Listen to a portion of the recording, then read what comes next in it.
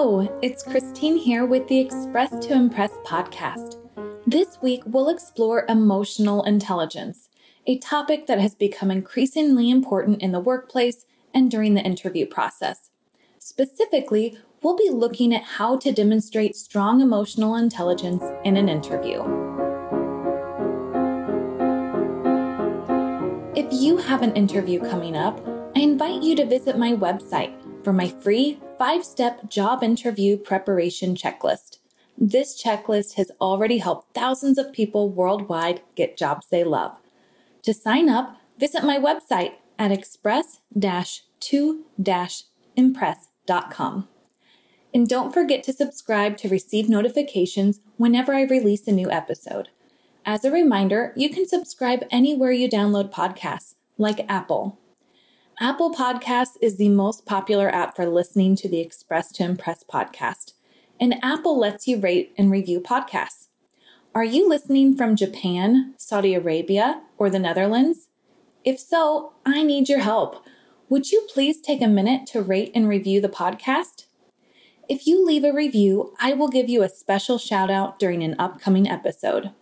Thank you in advance for your help in growing the Express to Impress podcast. Now, let's begin. Let's start by talking about what emotional intelligence is. It involves recognizing your emotions and those of others and being able to manage your emotions. Emotional intelligence is a bit of a superpower, really. With strong emotional intelligence, you not only recognize the emotion you feel, but manage it, so you shape the other way people perceive you. It can seem a bit like manipulation. But ideally, when a person recognizes a negative emotion in themselves, they ask, what caused that? Or why do I feel that way? Then they deal with the issue at hand. So when that's happening, it's not really masking difficult emotions. It's truly dealing with them effectively. While emotional intelligence has always been around, it caught momentum after Peter Salovey and John Mayer gave it a name in 1990. And of course, interest in emotional intelligence in the workplace skyrocketed after author Daniel Goleman published the popular book Emotional Intelligence in 1996. It may seem obvious why employers would want employees that can manage their emotions, but let's take a quick look at what emotional intelligence can help us do at work. It can help us coach and motivate others, resolve conflicts, build collaborative teams built on trust, be resilient when others criticize our work or ideas. Since employers want emotionally intelligent employees, it's natural they would look for it during interviews. I tell all my clients that your interviewers and everyone you meet at the company need to like you. They need to feel that they would want to work alongside you on a team. So keep in mind they will be assessing your emotional intelligence in every interaction, from how you greet them at the start of an interview, to the stories you tell in your interview, to observing how you act towards others.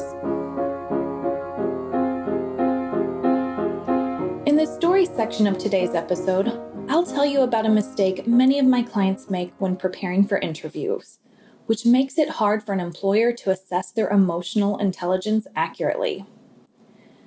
Believe it or not, some of my most prepared clients struggle with showing emotional intelligence in interviews.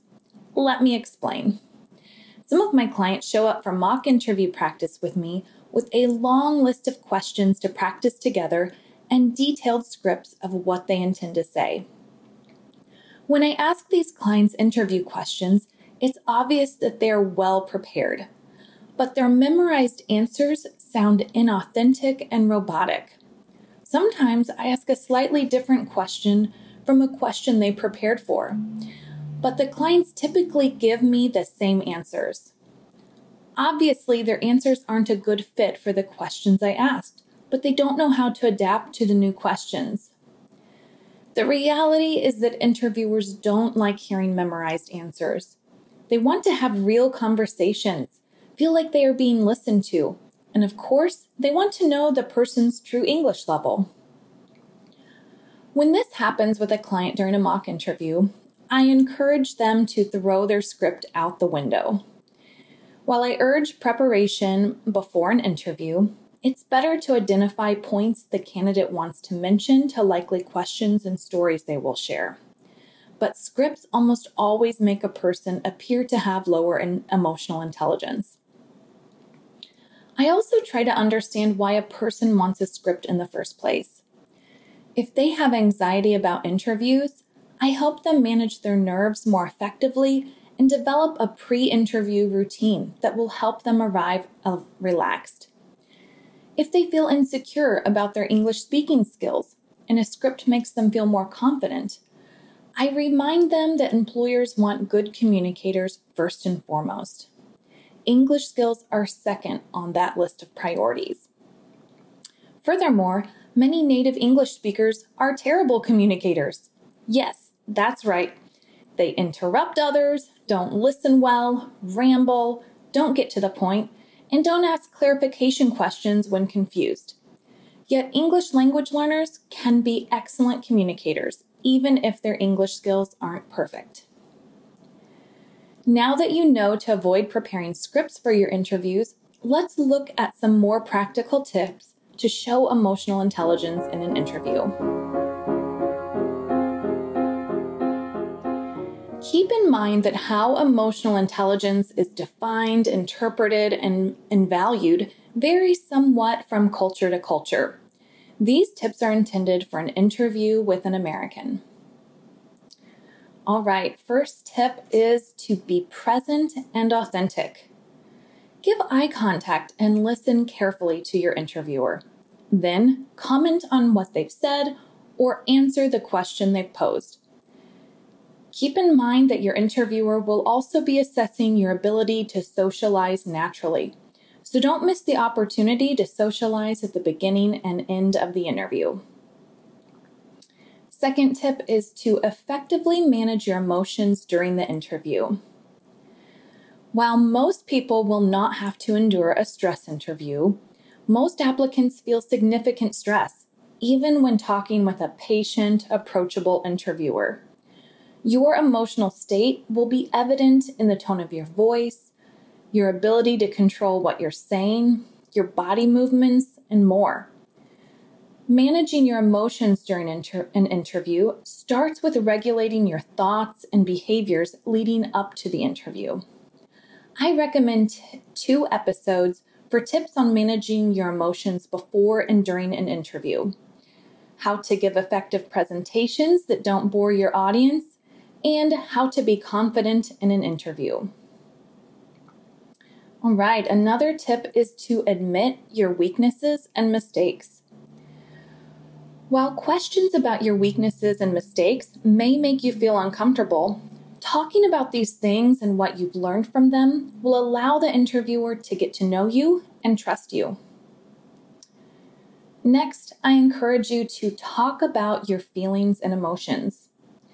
Share how you are feeling during the interview and your past experiences.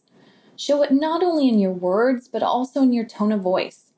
Here are some examples.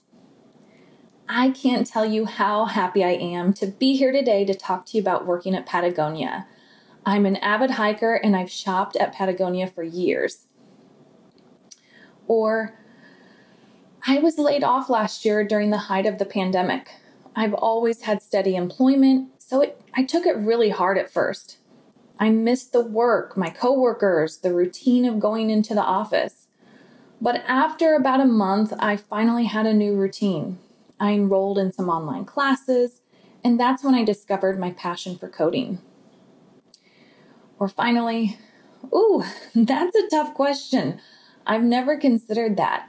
I just need a few moments to gather my thoughts. All right, next tip is to ask questions to uncover the company culture. Asking thoughtful questions will show you care about joining a company that shares your values and where there's a healthy culture.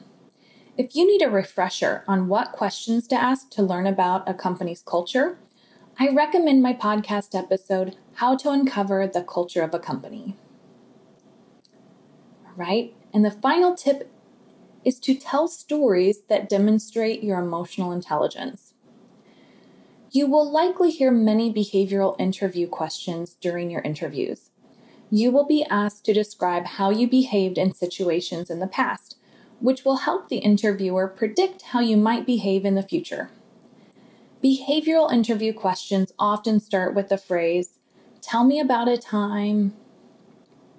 The stories you tell will reveal much about your emotional intelligence. So be ready to tell stories about when you resolved a conflict, coached and motivated others, and helped to build a collaborative team built on trust. Tell stories that demonstrate you have empathy, handle criticism well, share a different opinion with a superior in an appropriate way. Have uncomfortable conversations, such as when sharing negative feedback. Handle stress situations and speak up. From my previous episode, 8 Takeaways About U.S. Business Culture, Erin Mayer's The Culture Map, you may remember that Americans sandwich negative feedback between positive feedback. So, for example, if a manager is sharing negative feedback with an employee, they tend to give a compliment, then share negative feedback, and then end with something positive. However, it's appropriate and expected in some cultures like Russia and Israel to provide negative feedback and to disagree directly. But that same behavior would likely be perceived by an American as lacking emotional regulation. So you would want to keep that in mind when selecting stories for your interview. Now you're all set to demonstrate high emotional intelligence in your next interview. I love helping talented professionals convince employers they are the right person for the job. People perform best in interviews when they arrive educated about the interview process and have had opportunities to practice answering interview questions. So, I educate my clients about the process, help them identify questions and answers, and of course, deliver their answers powerfully. Here's a recent review from my client, Rose. Working with Christine was very insightful, helpful, and boosted my confidence in interviewing. I was able to confidently interview for a position with NASA for a highly competitive position. Through the one-on-one coaching and mock interview practice, I performed magnificently in my interview.